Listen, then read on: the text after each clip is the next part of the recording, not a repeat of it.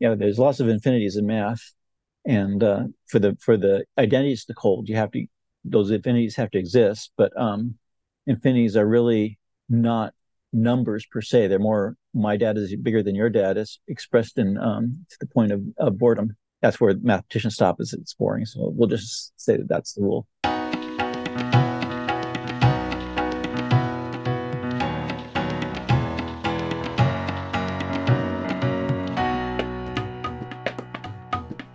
Welcome to another episode of ArrayCast. My name is Connor, and today with us I have four panelists along with a special guest who we will get to introducing in a few moments. First, we're going to do brief introductions. We'll start with Bob, then go to Stephen, then go to Adam and Marshall.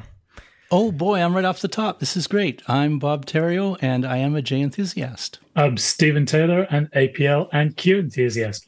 I'm Adam Budzewski, just an APL enthusiast.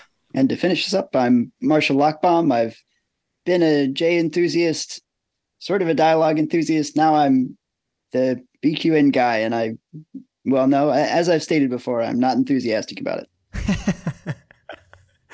And as mentioned before, my name's Connor. I'm a polyglot programmer, love all array languages and other languages as well. And with that, I think we are going to do 2.5 announcements. We'll go to Stephen first, and then to Adam, and then we have half an announcement from Marshall.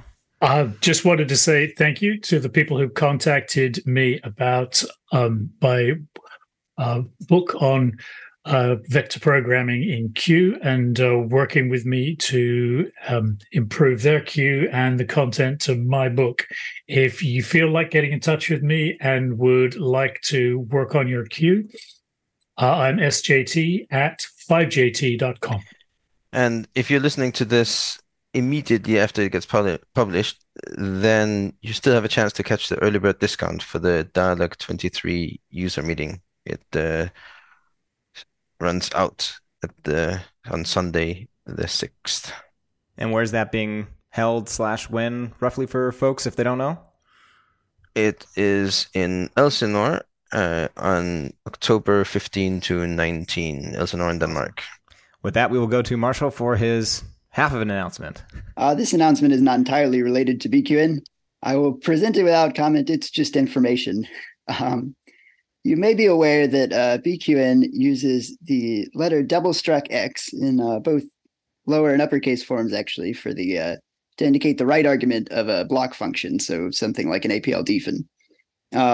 When I chose this letter, it was essentially unheard of, unused by anything I'm aware of. It follows the same kind of rule as the set notation, like real numbers double-struck R in mathematics, but nobody really uses X.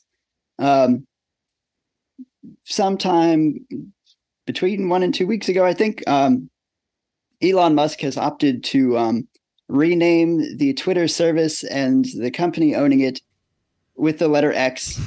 And as part of this, he chose as his logo the double-struck X. So this character has another use. That's all I have to say. By this character, you're referring to Elon Musk? It's unclear whether he has uses. Maybe we will. I was venting about this before we started hitting the record button, but maybe we'll dedicate part of an episode in the future to venting about the website formerly known as twitter.com and the people involved with the wonderful decisions being made around this platform. But we'll leave it at that and get to introducing today's guest, who is Raul Miller. Raul is a veteran of the J programming language and has a long background with the language. I was notified by Bob that I'm not sure if he's most well known for, but one of the things on his pedigree and resume is that he taught Henry Rich J. And Henry, I think, is our most frequent guest so far. I think he's been on 3 or 4 times at this point, typically talking about the new features that come in the J releases.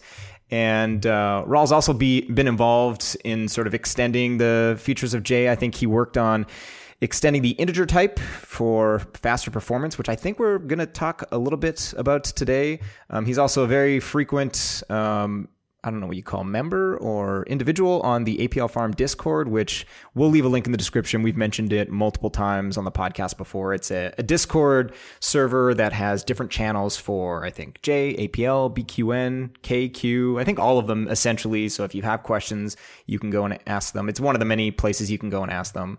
And with that, I think I'll throw it to Raul. If you want to, fill in all of the gaps, take us back as far as you want and tell us, a brief or a non-brief history of yourself, and then we can get into chatting about sort of integer types and performance and floating point representation and things like that. All right. I guess in the format of your original introductions, I've had aspirations to be something of a polyglot programmer, but I definitely have fallen into kind of a J focus in recent years. If we want to go back in time, at one point in high school, PCs were a new thing, and they were kind of like a fun hobby at the time that I couldn't really afford very much of. So, in the back of one of the math classrooms, there was an ASR 33 teletype, which 110 baud paper tape type machine that connected to a county HP 2000 system. That's about my era. Some people had already been working on APL at that point, but not me. And it was out in logging town. After high school, I got into things like I had a job working on test and repair for navigation equipment. So I have kind of a electronics focus. Also some electronics in high school, and over time I've hit computers from a variety of different angles. Maybe not quite the focus that other people have had, but at one point I was working for about 10 years on search engines in APL. Legislative database, and after that did spend a good 20 odd years in doing media and advertising, stuff like that. And presently I guess I'm just kind of goofing off. So that's my history. So at what point did you end up stumbling across the array languages, and specifically J? Because I guess you're quite involved with that community. I think I stumbled across array languages when I was in college. I was beginning my college experience was community colleges, and one of the teachers there, Vin Grinnell, taught APL a lot. He had every single department of the community college using APL in some form or another: English department, history department, music department, biology. Everybody he had some using APL some way or another, and he liked it a lot. And he invited Ken Iverson to talk at various points, so I got to meet Ken Iverson there. And this was actually pre-J, and then J came somewhere after that. It was kind of towards the end, about the same point in time, a couple of years after that J started coming into existence. Also, I had some interest in K back then, but that was more of a Manhattan thing, and I didn't really have a job that focused on it. So I've kind of been with J for pretty much his whole life, or not my whole life, J's whole life. I was going to say, you must have been involved right at the beginning with, like, when Jay was starting up, that was Roger and Ken, and I think soon after that was Chris and Eric and other people got involved. Yep. Were you involved with that group as well? I had loose connections. I mean, I met Ken and Roger at an APL conference and spent some time talking there, and I think I might have talked with them a little bit about some ideas related to Jay. I remember pushing the idea that ASCII was a good thing for a programming language because it enabled a lot of communications that, especially at the time, you couldn't really do with a custom character set. I remember talking a little bit about some things that maybe had to do with the parsing and some of the other ideas, but I don't know how much of my memories at that time are my influence versus me being influenced. So it's not probably a very interesting topic to delve into. And so at this time, so you discovered the array languages in college, and you've gotten the opportunity to meet Ken because I can't remember the name. It was Vin something. Vin Grinnell, yeah. Vin Grinnell has basically, disseminated APL throughout all the systems and every single department. And at this point, like, when you graduate, do you go and use array languages like for the rest of your career, or you're using other languages in your career and you're just sort of aware of it and then you come back to it at some point, or? It's close to that. I spent a summer doing when I was in college, I was doing temp work in the summer, and one of the places I temped for was Morgan Stanley, and I almost fell into an APL job there, but didn't. I actually fell into APL before I got out of college. I dropped out, got married, dropped out, had budget problems, and started an APL job. That was Legislate. That was 10 years of user interface, where the user interface design was mostly around 3270s. and work-alikes. And then after that, I started working for USA Today, which didn't use array languages at all. And so that point became more of a hobby. And I guess in college, I had an engineering focus. I had a little bit of mechanical engineering, a little bit of electrical, a little bit of civil, good amount of physics and chemistry.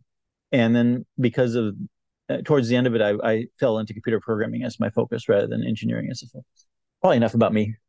No. So it's all about you. You basically did APL for a while and got the opportunity to meet Ken. And the conferences, were those during college or were those afterwards? Now, yeah, that was my attendance at the APL conference was organized and funded by Ben. Okay. For now, that's a neat opportunity that probably not a lot of college students or university students ever had the opportunity to go to attend a conference like that during school. Yeah, we didn't have many other students. I do remember, like Todd Rundgren was at the APL conference. A few other names that I remember. A lot of people that were doing quite a variety of different things. So that's Todd Rundgren, the musician Todd Rundgren. For those that have been millennials or such and may not know the name, Todd Rundgren is quite influential in music in the 70s, 80s, 90s. And then after that, probably still influential, but maybe not in wider circles. I just thought it couldn't be the same one. And then so you said you switched to a job that wasn't using APL. So what's the story of coming back to J, and then you ended up obviously, working on the J language itself and starting to add features. What's the sort of the pathway or the story to your work there? I don't think I've ever really stopped using J since I never really started using J. It was always a kind of a hobby. It was a side thing, that I never had a professional. I can't quite say never. I did actually do some consulting work in J at some point in there, but for the most part, my interest in J has been personal rather than professional. As far as getting into working on J itself, that was Henry had said, "Hey, you want to do this?" And I said, "Sure, why not?" And I did it. Oh yeah, and so I mentioned that in your intro because Bob had mentioned that. So how did you and Henry end up initially meeting? Because it sounds like from what Bob had mentioned that you were the one that introduced Henry to J, and then Henry ends up introducing you to working on J. So what's the circular relationship or story there? I've always kind of been active on forums, computer forums, and with J and the J email forum. And my acquaintance with J initially was just on the J email forum. And it wasn't so much that I introduced Henry to J, it's just that early on, Henry had some questions about things. And I remember since I had a parsing focus and kind of a mental model, I was able to answer some of those questions. Interesting. And then so later on, after Henry had gotten involved working on J, he just reached out to you and said, "Hey, do you want to do this?" Yeah. And you said, "Sure." Yep, pretty much. Cool. So tell us about, the work or like the highlights of the work that you've done on J. I think over the long term, I've kind of had a minor focus on documentation, maybe a minor influence there. But the interesting thing that we're talking about with Henry was the extended integer support and the rational type support. J's has always had extended integers, I think, or almost always. And the original implementation was as basically internally it's a integer vector representing a polynomial where the value is 10,000 and the values in the integer vector are the coefficients of the polynomial, and with just a couple minor variations on that. And the reason for 10,000 is because that's the largest power of 10, which is more than the square root of 2 to the 31 or 2 to the 32. So it fits nicely on even 32-bit machines, and you can multiply without having to worry about losing accuracy. And then you can, fudge around from there to do the carry bits. That wasn't a particularly fast approach, but it was simple to implement. And when J went to 64 bits, that carried that same representation. The funny bits on it are, normally with currently in J we're using libgmp, and there the underlying arbitrary precision integer is an unsigned integer, and there's a separate flag bit, and that's the representation. With J's implementation, it was just a bit different because every digit in the coefficient or in the polynomial would carry the sign that matches the polynomial representation.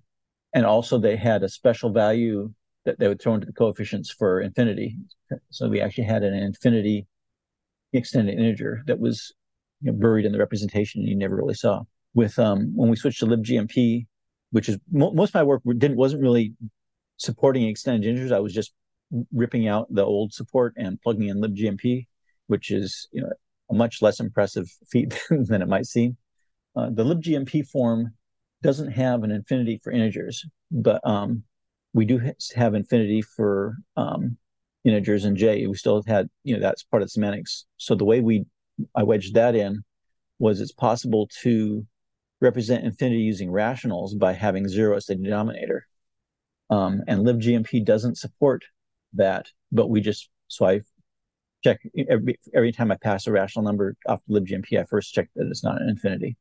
That's maybe a quick sketch of what the change was like. Was take that polynomial representation, rip it out, use libgmp, which is a highly optimized way of handling arbitrary precision integers and rational numbers, and plug that in. The hard, quote unquote, hard parts would have been stuff having to do with prime number support and random numbers. And probably the hardest part is the forms that 3.1, 3.2, and 3.3, which export to binary hex and import from binary hex. And the reason that was hard, not really hard, but minorly hard, is because we have backwards compatibility requirements and requirements for other architectures. So the export and import has to work regardless of whether it's a big endian machine, a little endian machine, a 32-bit machine, a 64-bit machine. And it has to also import the old polynomial form on the new machines, because people write the stuff to file and expect the forms to still import those old format extended integers. Is that changing its behavior with like the endianness and the word size, or it has to not change its behavior and get the same thing from the disk to memory? In the past, it has changed its behavior. I forget whether I'm included, and there is a little bit of there's a difference between 32-bit representation and 64-bit representation, so that's still there. Mm-hmm. I think I might still be endian sensitive. I'd have to go look at the code, though. It's been a while since I've worked on it. Yeah, so if you save something with this and you move it between endian disks of machines, that might not be trustworthy. Oh, it includes a header that says what the format is. Oh, okay. So the total behavior, the header plus the data, always behaves the same. Right. Yeah. I think K does some similar things where it uses native format as much as possible with a little bit of overhead to let other machines know if they need to do conversions. And it's serialization stuff. So one of the reasons that I thought Raul might work really well on this is because hearing him talk about representations of integers and numbers and such, you begin to realize that maybe numbers represented on computers aren't quite as stable a thing as you think they might be, unless somebody does a lot of work to make them stable. And I've always thought that there's a lot of assumptions, maybe not so much by computer scientists, but a lot of people assume that a computer has accurate representation of numbers all the time, and ideally it does. But as soon as you get into some types like floats, you start to realize there's areas that a computer really can't represent, like physically, every real number. It's just not possible. Yeah, there's lots of infinities in math, and for the identities to hold, those infinities have to exist. But infinities are really not numbers per se. They're more, my dad is bigger than your dad, is expressed in to the point of boredom. That's where mathematicians stop, is it's boring. So we'll just say that that's the rule. And then when you get computers which are not infinite, you sometimes run into those sorts of issues because they had to actually make something that works somewhere, cut corners so that things would fit in the bits available. And so as a result, for example, floating point numbers do not actually have when you can add floating point numbers, but they don't have all the mathematical properties of addition when you look at floating point numbers, or any of the mathematical properties of addition, really. It's not associative. It's not commutative. It is commutative. Oh, it is? Floating point? Yes. There could be some issues with NANDs. I think it's perfectly commutative. It is definitely on finite numbers. Yeah, you're probably right. if you're going to overflow, you're going to overflow either way. So yeah. So the annoying thing is maximum and minimum. There are instructions on the with SSE extensions or AVX for those, and those are not implemented as commutative. They could be, but they just chose not to. So the way they handle nans is like if you have a nan on the left, I think the result is nan maybe, and if you have one on the right, it's the thing on the left, something like that. That's frustrating. Although Jay avoids this by not exposing nans to the user, which saves a lot of trouble. But it has indeterminate, right? It doesn't do calculations on it. You can import it, but you get an error if you try to use it. Oh. Yeah, that's one of the things. Sometimes people try and use nans as a marker, and they're always warned off doing that because as soon as you try and do anything with it, it's going to blow up on you. How is it in Q? They use nulls, right? As or nans or nulls, and every type has them, and they're used as markers. Yeah, well, for the integer nulls, it just uses the smallest integer. And I guess the floats are probably nans. I don't know that for sure. But yeah, I don't know what happens like if you do 0 divided by 0 in K or something, float 0 divided by float 0. Everybody pull up a K interpreter. Let's try this. Which version of K? Which K? I've spent a little bit of time learning some of the versions of K, but not all of the versions of K, and not in enough depth. Well, many versions of K I think are just have not been presented to the public, so it would be very impressive to know them all. So in the KXK, it gives me 0n for 0 divided by 0. I think that means null, but 0.0 divided by 0.0. That's different. So that also gives me 0 lowercase n. So I think division always returns a float, no? So it's not like an integer. If I remember right, the 0 uppercase n is a integer, and null and lowercase n is a float none. But if I do 1 divided by 0, it gives me 0w. Who knows? That should be infinity. That's correct. Is the idea with that the W is the lower half of an infinity symbol? Was that it, or is it something else? Probably omega. Oh, that's good too. So it stands for wide or something. Like you need a lot. Doesn't stand for like keys to the wingdom. No, it's a wide integer. You need a lot of bits to represent infinity. But it uses the same number of bits. It's just the smallest. So they close off the smallest integer. That's no longer a regular number. Right. So that's missing one number, right? And they use that for null. There's nulls and infinities for all of the numeric data types. So a general question I've got is why doesn't everybody use some form of extended and then or rational if it's a fraction, and then convert it back to float at the end of calculations? Because at every point you do a calculation with these approximate numbers, you get a little bit wider error. And I know, I'm assuming it would be slower to use extended forms. I don't think that's the big issue. The big issue, I would say, is that rational numbers, sure, they represent fractions exactly, but at the moment you have to take a square root, they're no longer exact. Or trigonometrics, right? It doesn't. Yeah. Trig would probably be actually a more important problem because that's going to show up like everywhere in geometry and stuff. Although it's the big annoyance with trig is when you're trying to approximate 0 after a few calculations. Yeah. You get the little fuzz left over. So I guess this is a different discussion. It depends on your use case whether that matters or not. I mean, you never want, like, if your computation is inherently doing cancellations and unstable, then you can mess yourself up no matter what you want to do. But as long as you avoid that, then you're good. Like if you're computing with real world input data, then your input data has an error margin. It's definitely going to be larger than the error margin on a double precision float. Yes, float computations are going to introduce error as you go along, but no, it's probably not worth worrying about. Right. It's mostly in banking calculations where you wind up with long series of plus and minus that you might have somebody pushing to be right near 0 or something. But I think you've got a requirement to be, or I'm not sure how this works. I think it's required to be inexact, specifically in the way that decimals are, like base 10. No, what if there's 3 for a dollar? Um, I don't think you can do that. I think it's just Oh, I'm pretty sure I've seen. If you're actually working with money, you want integer values, so you work with pennies rather than dollars for U.S. coinage. yeah.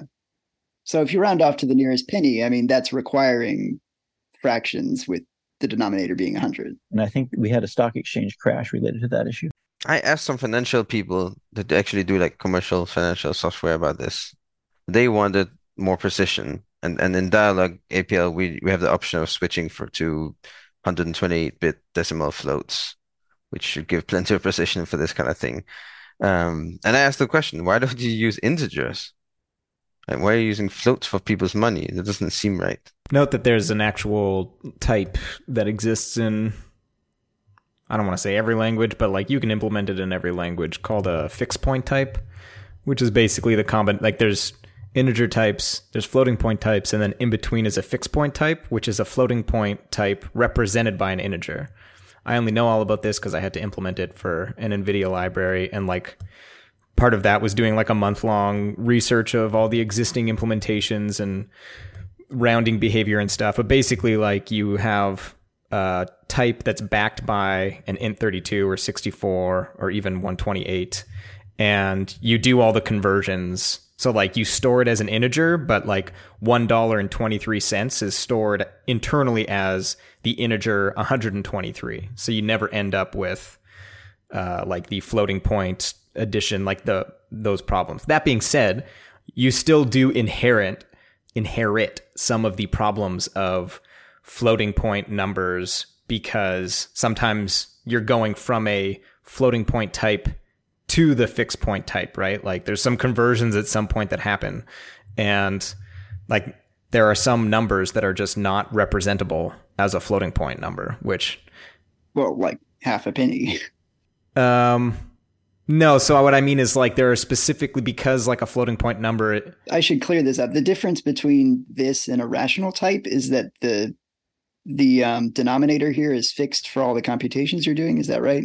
Correct. Yes. You can choose any base you want, but like the base that we're talking about is a fixed point type with a base 10. And so, I mean, no matter what you choose, there's always going to be a higher resolution. So you better choose the right base. Right, exactly. But the problem I was mentioning isn't that one. Like, so definitely choose the right base, because that's the resolution you're going to be stuck with doing your computations. But like within a floating point number itself, there are just certain numbers that a floating point cannot represent. Like it's impossible for it to. Yeah, nearly all numbers. Infinite amount of numbers. Well, I guess if you want to do the whole, infinite number of numbers. All of them but a finite number, which is right. A whole lot. The finite numbers over infinity technically means yes, most of them aren't representable. But like for your everyday calculations, usually it works, and then you'll run into like writing some test where you convert, because you'll have like a constructor for your fixed point type that takes a floating point type, but the floating point type that you type in actually isn't representable, so it'll convert it. So like for instance, I remember, I think it's like 0.003 is not representable as like a float 32. So when you pass that in to the fixed point type constructor in base 10, you expect to get like 3 cents, like 0.003, but you end up getting 0.002. And I was like, am I like, what's going on here? Like I'm staring at the 0.003 and then getting back a different number. And then sure enough, like the way I ended up talking to like a senior person that knows everything about everything,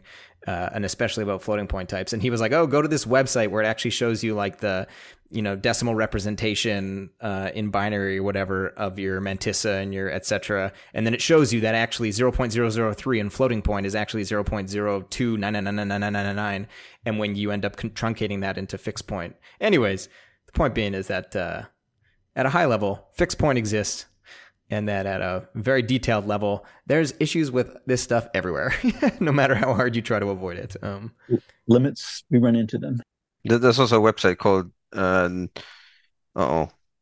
am I supposed to say what the website is called? 0.300000000004.com. We're not going to put this one in the show notes. You got to piece it together yourself. that speaks about, like, explains it in very basic terms why you get it, and then shows for many programming languages how you see the same problem everywhere. Yeah, there'll always be numbers we can't represent. But yeah, about the trigonometric stuff, the NARS 2000, which is an APL with all kinds of fancy features, it has pi point notation. So it's 8 times pi to the power of b as a native type. Doesn't J have this? J has base E.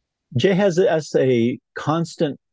It has in its notation, it has it, but it converts it into floating point to internally, so it doesn't have it as a type. Oh, maybe NARS does that as well. Yeah, it sounds like the same thing to me. Yeah, maybe it's not actually native. Maybe it does. Yeah. Oh, okay, but it allows you to do rational numbers with it. Yep, no, that doesn't sound like the same thing anymore. You can write 1R3P1. That is 1/3 pi. Yeah, J will let you do that, but it'll convert it to a floating point number. Yeah. But do we actually need these things? Yeah, so the bankers need to make sure that people's money is right. And the financial people I spoke with, they said that even if you try to scale things to pennies, you still end up with things and prices that are off, and there isn't enough precision for these things. Advertising is often per 1,000, so they're working on thousands of, because advertising isn't worth very much. They have very small quantity that they're working with. Well, maybe pi comes up like if you walk in a perfect circle around the New York Stock Exchange. Yeah. Some currency related pi thing should happen, right? And you need to be able to represent that. And one thing where it comes up, I remember seeing this. I used to play Kerbal Space Program from fairly early days when it wasn't very well implemented yet, hadn't fixed bugs and so on. And they had it's a spacecraft simulator, and you have the spacecraft in orbits. It doesn't do like n-body physics, so things are just in elliptical orbits, and it computes the orbits. You have the time, and then you have the orbital parameters, and computes where you are. And if you go far enough out from your origin point in orbit, fun stuff starts to happen because floating point issues, right? When you multiply floating point errors with astronomical distances, then you start feeling your spacecraft jumping. Yeah, I'm sure NASA has a bunch of interesting limit problems that we don't even think about. No, I think NASA doesn't have this. Well, no, they do. They've just dealt with it in various ways. No, and I think I read about that. No, it only comes up in simulation. It doesn't come up in real world because the real world isn't precise enough that you actually need to make this kind of computation. We always need to make course corrections because we cannot make things precise enough. Well, they aren't simulating, of course, at NASA, but they do have all these bodies that they're tracking, and they have to have a variety of arcane techniques to make sure that they have reasonable accuracy. I don't think so. I think our measurements, there's nothing we can do observing orbital parameters of things where our measurements are precise enough that the floating point numbers matter. I've seen the question asked. I don't think we even know like the rotation speed of the Earth that accurately. No, I mean, just look at leap seconds and needed to be adjusted like on a short notice. Not only our knowledge of the speed, but the error bars on that speed in its actual value might be that large.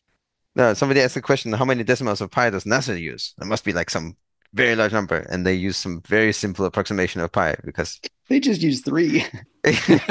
Well, I don't think it's quite 3, but I don't remember. It was surprisingly few decimals. Yeah, like what, it's 6 digits or something. There was a state legislature that apparently legislated 3 as pi at one point. I thought it was Indiana, but I'm not sure about that. That didn't work. But yeah, I think that's what I remember. But what I was talking about NASA, I meant the equations they use to represent where things are heading. They don't have a floating point accuracy problem. They have a problem in representing equations. They have the n-body problem in spades. They have a very high n for their n-body problem. That's what I was trying to say. But again, simulation different from real world. Yeah, if you're simulating anything that you've measured, then the measurement error is the dominating factor. They don't specifically simulate the way you might in like Kerbal Space Program. Yeah, if you're simulating theory, I can see how you definitely come up with this. they do have to plan flights, which means they do have to know where things are going to be when they get there. So they do have a variety of issues that they work with in various ways. So I just looked it up, and the JPL, not the J programming language, it's the Jet Propulsion Lab. They use they spell out the digits they use, but then looking at it, it's actually just the 64-bit float, binary float precision. That's what they use. So probably not because they actually need that many. It's just because that's the value they've got. One of the first places it was sort of brought home to me with J was actually in a lab that Roger Hui put together, which was an idiosyncratic introduction to J. And I'm looking at it right now. There's 10 lessons or steps in this lab, or no, there's 15 altogether. But at the 10th one, he talks about the Hilbert matrix, which is actually pretty simple. It's just an addition table, and then you add 1 to the whole table. And if at that point you take the inverse of it, you get the Hilbert matrix, which if you do it with extended is really actually quite neat and precise. And then if you look at the lab, there's an equation that he can actually take that, and you can tabulate the number of primes less than n. So if you had an n by n matrix, if it's 15, you're going to have all the primes less than 15 will pop up out of this process. Now, if you do that with an extended integer, it comes out absolutely clean. If you do it with float, of course, it's just way off the mark because of all the calculations and what it's trying to do. There's a precision in mathematics in certain number theory areas where this becomes really important because you're not dealing with the real world. You're dealing with concepts of numbers. And I find that's where I find J kind of gives me some leverage that I don't have in other languages, or if I'm not working with an extended precision. I was thinking there's a whole field of numerical analysis which deals with treating some of those issues. I do think there are a few newer languages that have pretty good access to big numbers too, though. So you don't necessarily have to go with J. Camilla Lisp is a newer one that's got like all sorts of math functionality, so that's cool. We have a fun trick in Dialog APL. We have this. I think we mentioned it on this podcast before. The implementation of what we call idioms. These are just phrases of characters after each other. The interpreter doesn't take at face value, but knows what it means and does something else. And if you write asterisk circle and followed by a number, so that's e to the power of pi times some number, then it won't actually do the math. It will give you a precise result for Euler's expression, famous formula. So it looks like we have better precision than we actually have got. But if you modify anything, then it doesn't work. Yeah, that's a little scary. Now, is that the Volkswagen engineer issue, where if you set certain inputs, you get certain outputs? Is that how that works? Well, having an exact way to calculate that is useful functionality. I mean, you could get it from sine and cosine, which I think is what it does underneath. Having access to the idiom is pretty nice. Having it be an idiom is, I'm not going to say it's bad, but it's more questionable. There are definitely situations where you could have a problem with that. There's something of a spectrum between numerical calculations on one end and symbolic calculations, maybe Mathematica or Wolfram style at the other end, and compilers being maybe a third point of that triangle. We have different ways of manipulating the concepts that we've expressed in math, and trying to put them in machine form. And I think Jake tried to step a little bit, dipped its toe in that water, but there's a lot of infinities, so it's a huge pool to explore. Well, so Roger Huey calls this star circle show off, and if you do it with a large number, he calls it shameless show off. But he also has a paper about it. We can link to it with APL quotations and anecdotes about World Maths Day, and then he writes in a little square bracket, "Guess who did the coding to make this happen?" So knowing where you want to go is kind of important. That's our use cases to connecting the dots and getting anywhere with all this stuff. I mean, clearly Roger Huey is reason to do anything was that he should be able to show it to the Galactic Emperor and make the Emperor impressed. So the Emperor won't just say, "You're just shameless, aren't you?" Yeah. Well, and that's even before we get into complex numbers, because they have an entirely different challenge. I think it's especially with ceilings and floors and stuff. Oh, that's complicated. Oh, that's not precision related. Well, there are there are some precision related issues with ceiling and floor if you're going to do it tolerantly. Yeah. That's a big topic. I remembered. I think this is closer to our current discussion. This maybe should have been an announcement. Just a few days ago, I made a change to the BQN compiler, so it actually parses the numbers you put in correctly. Wait, what did it do before? Harder than it sounds. I mean, I knew this was a problem when I made the compiler at first. I didn't know how to fix it. I mean, the issue is that the compiler is all array code. So it wasn't really clear to me at first how to make something that parses all the numbers in your program at once. And I didn't know how to do this and maintain the accuracy. Like you might think to parse a number, all right, you'll just go in order of the digits. And for each digit, you'll multiply what you've got by 10, and then you'll add the next digit. That's inaccurate. So what we get is like, we got a report for BQN. Well, I typed in 17 nines, and this number should be representable in floating point. Well, it's not exactly representable, but it should give you 10 to the 17th. It should round up one. And instead, it actually gave you a number above 10 to the 17th. It would round up further. And this is because of this adding procedure. Once you go past the numbers that are exactly representable in floats, which are a little larger than 10 to the 15th, then you start rounding at every step, which I guess we can get into and talk about how floating point numbers round. But you'll round at every step, and so this can give you the wrong result. So then what I did to fix this is I figured out, well, numbers up to the 10 to the 15th are always exact. So this strategy is perfect for those. So I'm going to split off the last 15 digits and do it that way. And then the digits above that, I can't really do, if I did 15 digits, then I could get a number for those, but then I can't add it because if I multiply by 10 to the 15th, then I'm introducing a rounding again. So I've got my top number and I would multiply and that rounds, and then I would add and that rounds again. So that's also inaccurate. But what does work is to take the 5 digits above that, because actually any 5-digit number times 10 to the 15th can be exactly rounded, because 10 to the 15th has all these powers of 2, which are exact in floating point numbers. So I take the 5 digits above that and I add them to the 15 below that. And that way I can parse up to 20 digits accurately, which is of course not perfect, but no programming language is really going to go. You have to read thousands of digits to get an exact result for floating point numbers. And no programming language is really going to go that far. They're just going to. Actually, you reminded me of a problem I ran into when I was working on J on this stuff. I'm not surprised. The J comes with a huge test suite, and a lot of which Roger we put together.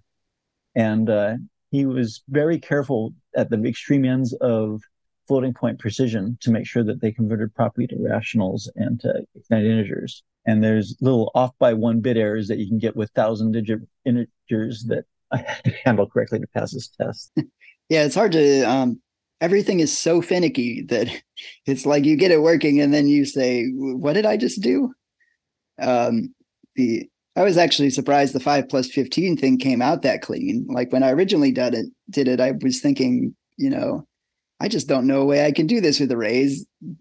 It might not even be possible. But then I found that strategy. So if you have an array of fixed with integers, you get some interesting constraints, don't you? Especially floating point. I have another example where the precision runs out. Things are interesting. So a couple of years ago, we added something called quad DT, date time, to Dialog API, and it does conversion between all the date time formats known to not humankind but dialog kind. I guess if you find one missing, let us know. And that's interesting because some of these formats are just counting ticks of some size from some time, and so an epoch that's called. And if they're using small ticks, and it's a long time ago, or it will be in a long time, then you have precision issues. So that then things get interesting. So for example, we have something called J nanosecond time, which we picked up from J, using the epoch of 2000, beginning of year 2000, but it's using ticks of 1 nanosecond. There are a lot of those in a year. And then we get all kinds of interesting problems with the internal computation. So internally, we have to store it as two different floats and combine it to make sure to maintain the precision. And So do you handle the French Republican calendar there? we're doing everything on the proleptic Gregorian calendar. So simplify matters. We actually had an interesting question this week as to what do we do about year 4000?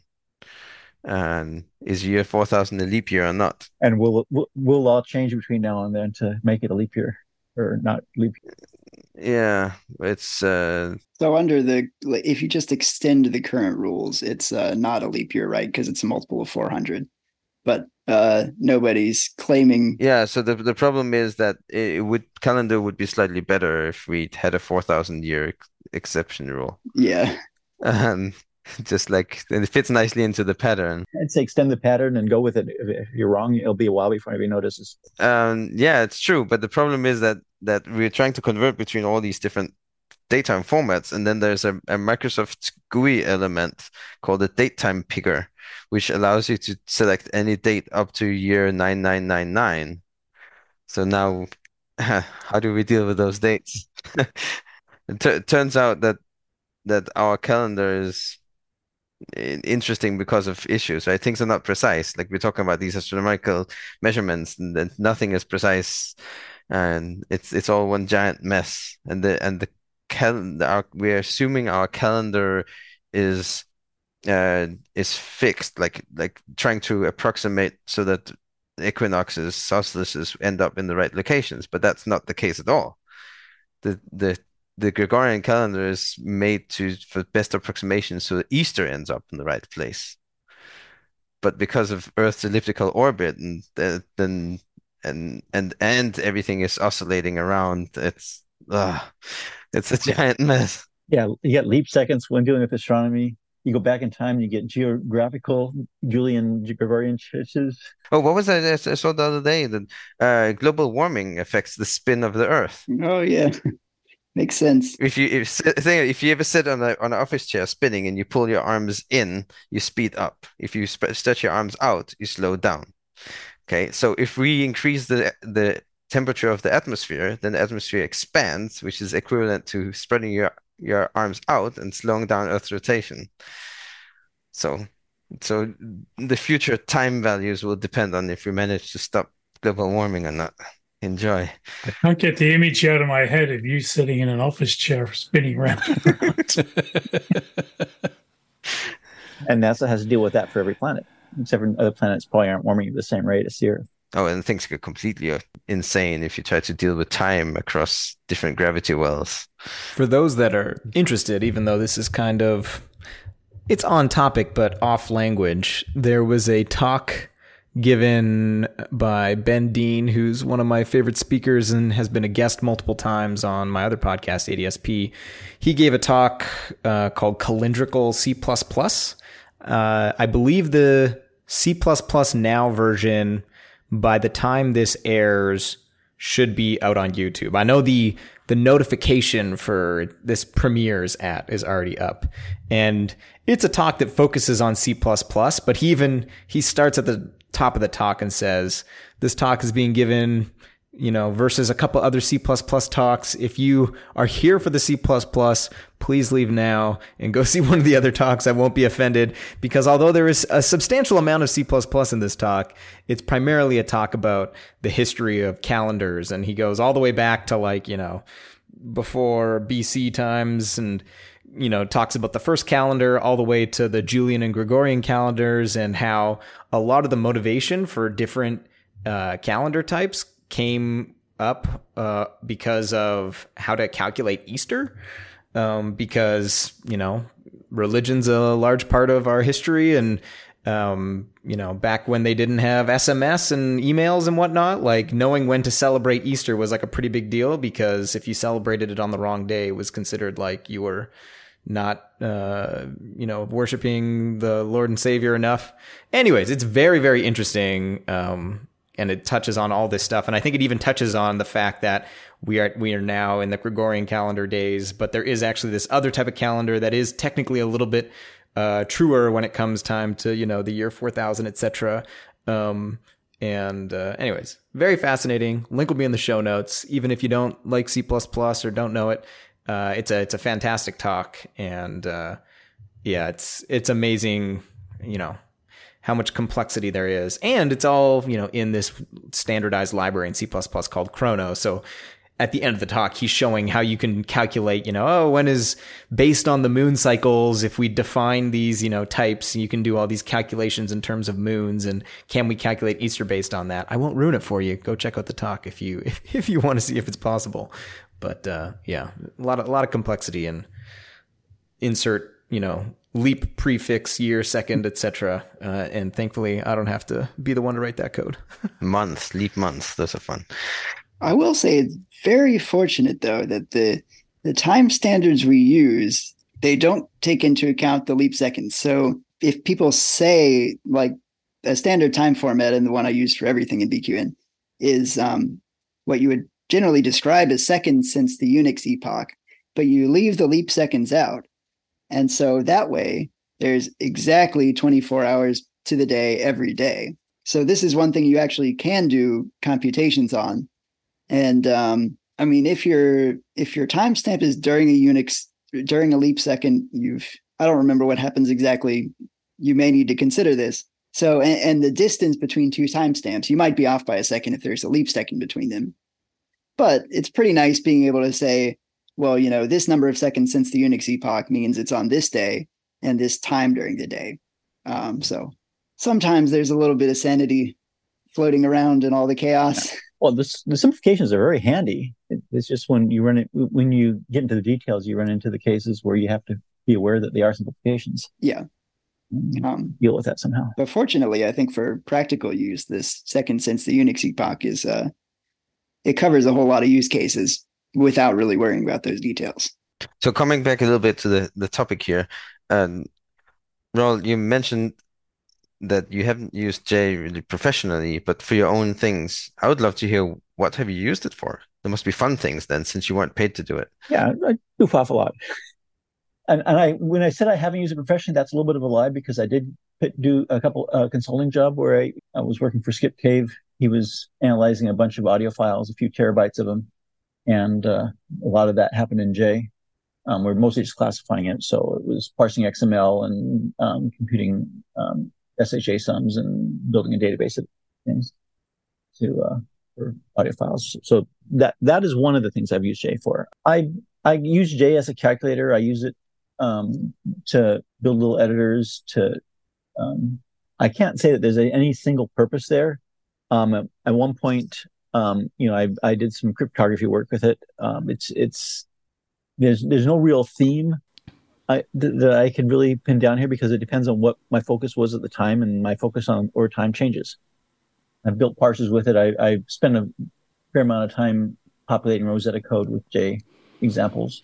One of the big things Raul's doing right now is he's involved with the whole JWiki endeavor, which is much appreciated, because Raul brings a lot of expertise to it and history and background. But that takes up a fair chunk of time, although I think it's there have been times when he's been very interested in certain aspects of it, and things have moved ahead very quickly. And it's quite apparent if he's not interested, then somebody else may want to go do that, because it's not going to happen as quick. But I'm guilty of that as well. If I'm interested in an area, I'll develop it a bit more, and if I'm not, it's a wiki. Somebody else can go in and change it. But that's just the nature of being involved in something that big. But I know Raul is spending a fair amount of time in different areas of that working, and I think he probably sells short maybe his influence on the community and his providing of information either in forums or in other ways through the wiki of documentation and explaining different concepts and stuff, because he does that really quite well. Maybe a good question to end on, as I just realized this, is you are, I don't know how many people out there have more than a decade plus experience in both APL and J, but it sounds like you're definitely on that list because you started off doing APL and then later on switched to J.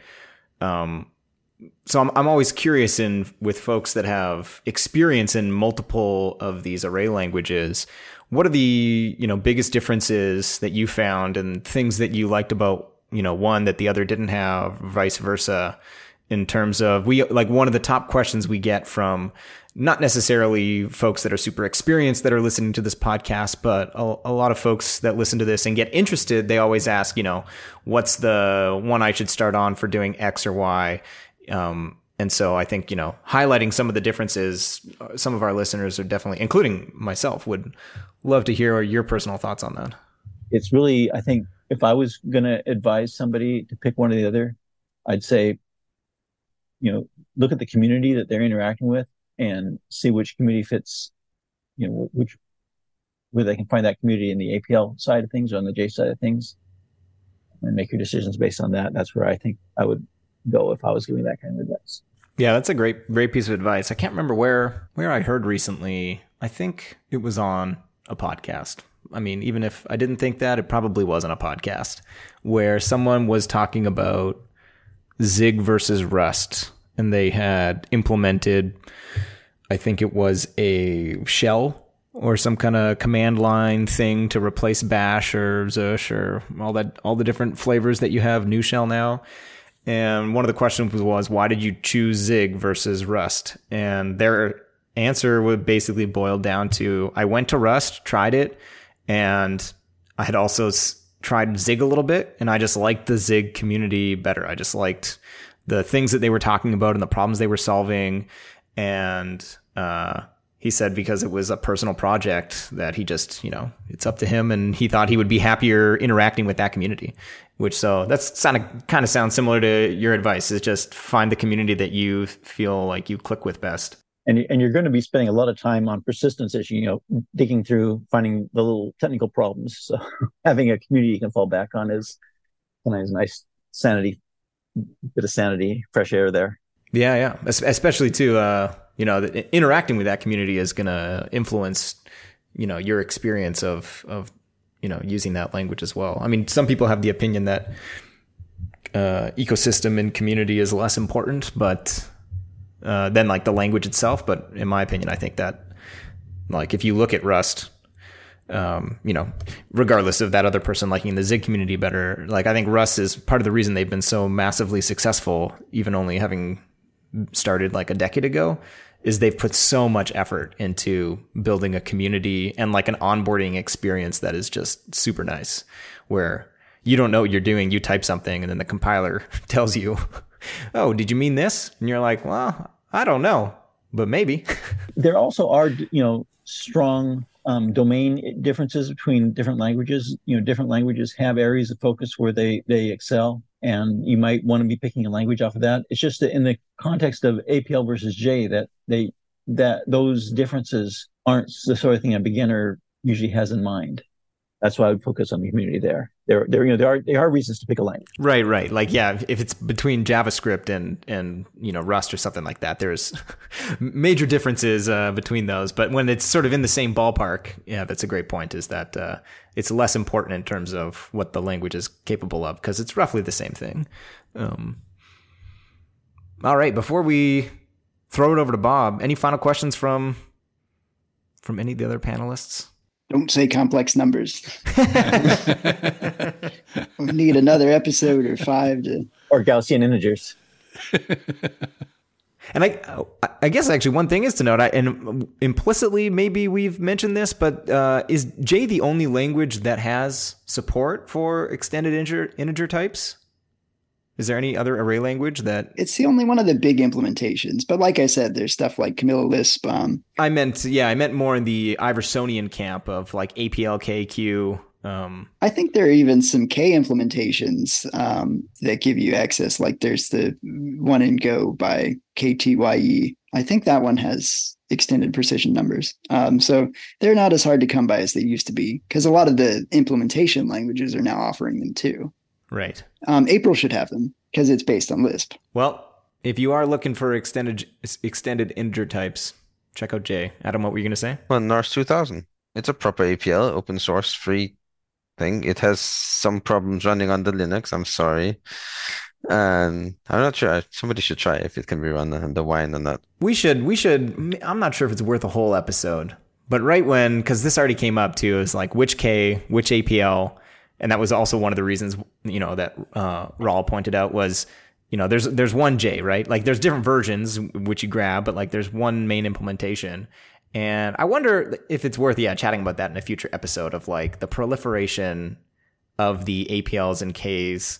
Does that hurt the success? Because the thought in my head was that part of the reason, and no one's, if anyone guesses what I'm about to say, let us know. Email Bob if you can predict what I'm about to say. It makes me think of why chess is popular and Scrabble is much less popular, and it's because Scrabble, in the Scrabble community, there's a bifurcation of communities because there's two main word lists. There's the Collins Scrabble word list, CSW, and then there's the North American word list, NWL, and they can't agree on like what is the official Scrabble list. So at every like tournament at the elite professional level, they've got like two sub tournaments going on, or they only have one tournament. And if you operate with the CSW, the Collins word list, you can't compete in that because NWL is smaller and you're not familiar with that word list. And like, in my opinion, if the Scrabble people could just get over themselves, choose one dictionary, and there's technically a third one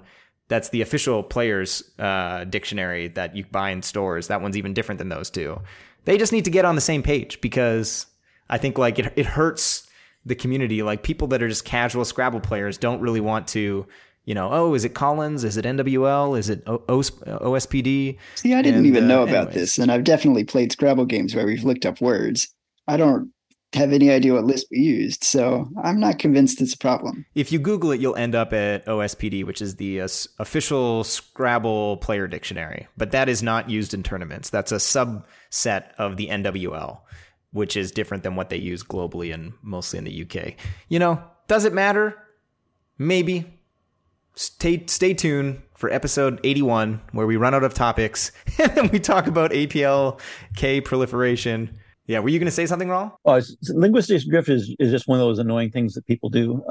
But there's even chess has variants that people do. It's just that. But there's an official established rule set. Yeah, I feel like, are you talking about the different versions in terms of classical versus bullet, or like the ones where they change the rules of the game? The ones where they change the rules of the game. Yeah, I feel like chess, though, it's like 95% is the main one, and then the 5% they just are starting to try and make things interesting, because people argue who's actually the best chess player, and it's all about memorizing openings and things. And when you slightly tweak the rules, it adds more, like, less stored knowledge. So it's like, oh, well, we know they're going to use the something opening, and so this person is going to try and keep them from doing that. Whereas if you change the rules, and it's like it's all just like based on mental power, and it's less like the community is split in half. Sorry, Bob, you were... Well, I was going to say, if you predicted that the conversation was going to take that turn, then I definitely want you to send a message to contact@arraycast.com, because you have powers that I think anybody would treasure. So don't just send a message. Send us our next Arraycast episode, and then we don't have to record it. And whatever it is you're taking, let us know where you can get it. Yeah. Is it available on Amazon.ca? Because I would like some too, please. In any case, the Arraycast contact@arraycast.com is how you get in touch with us if you want to drop us an email. Show notes will be on the show, and I think that's it. One thing I would say is I think community always is important, and that's one of the things that I think that this podcast manages to do is bring different communities together and different people with different points of view. And I think that's one thing that a lot of people have replied that they do appreciate the different approaches people have to some of these ideas, because they're if you think just trying to match a computer to the real world, which is kind of what we were talking about today, that can get way more interesting than you think it could possibly be. Absolutely. All right. With that, we'll say thank you so much, Raul, for coming on. This was a blast of a conversation, and hopefully our listeners will agree. And hopefully maybe sometime in the future we'll have you back again to talk about what you've been working on since the last time we've had you on, all things J. And I'll have to work on something. Yeah. Yeah. You come on a podcast and you end up with homework. That's what happens. All right. With that, we will say happy array programming. Happy array programming.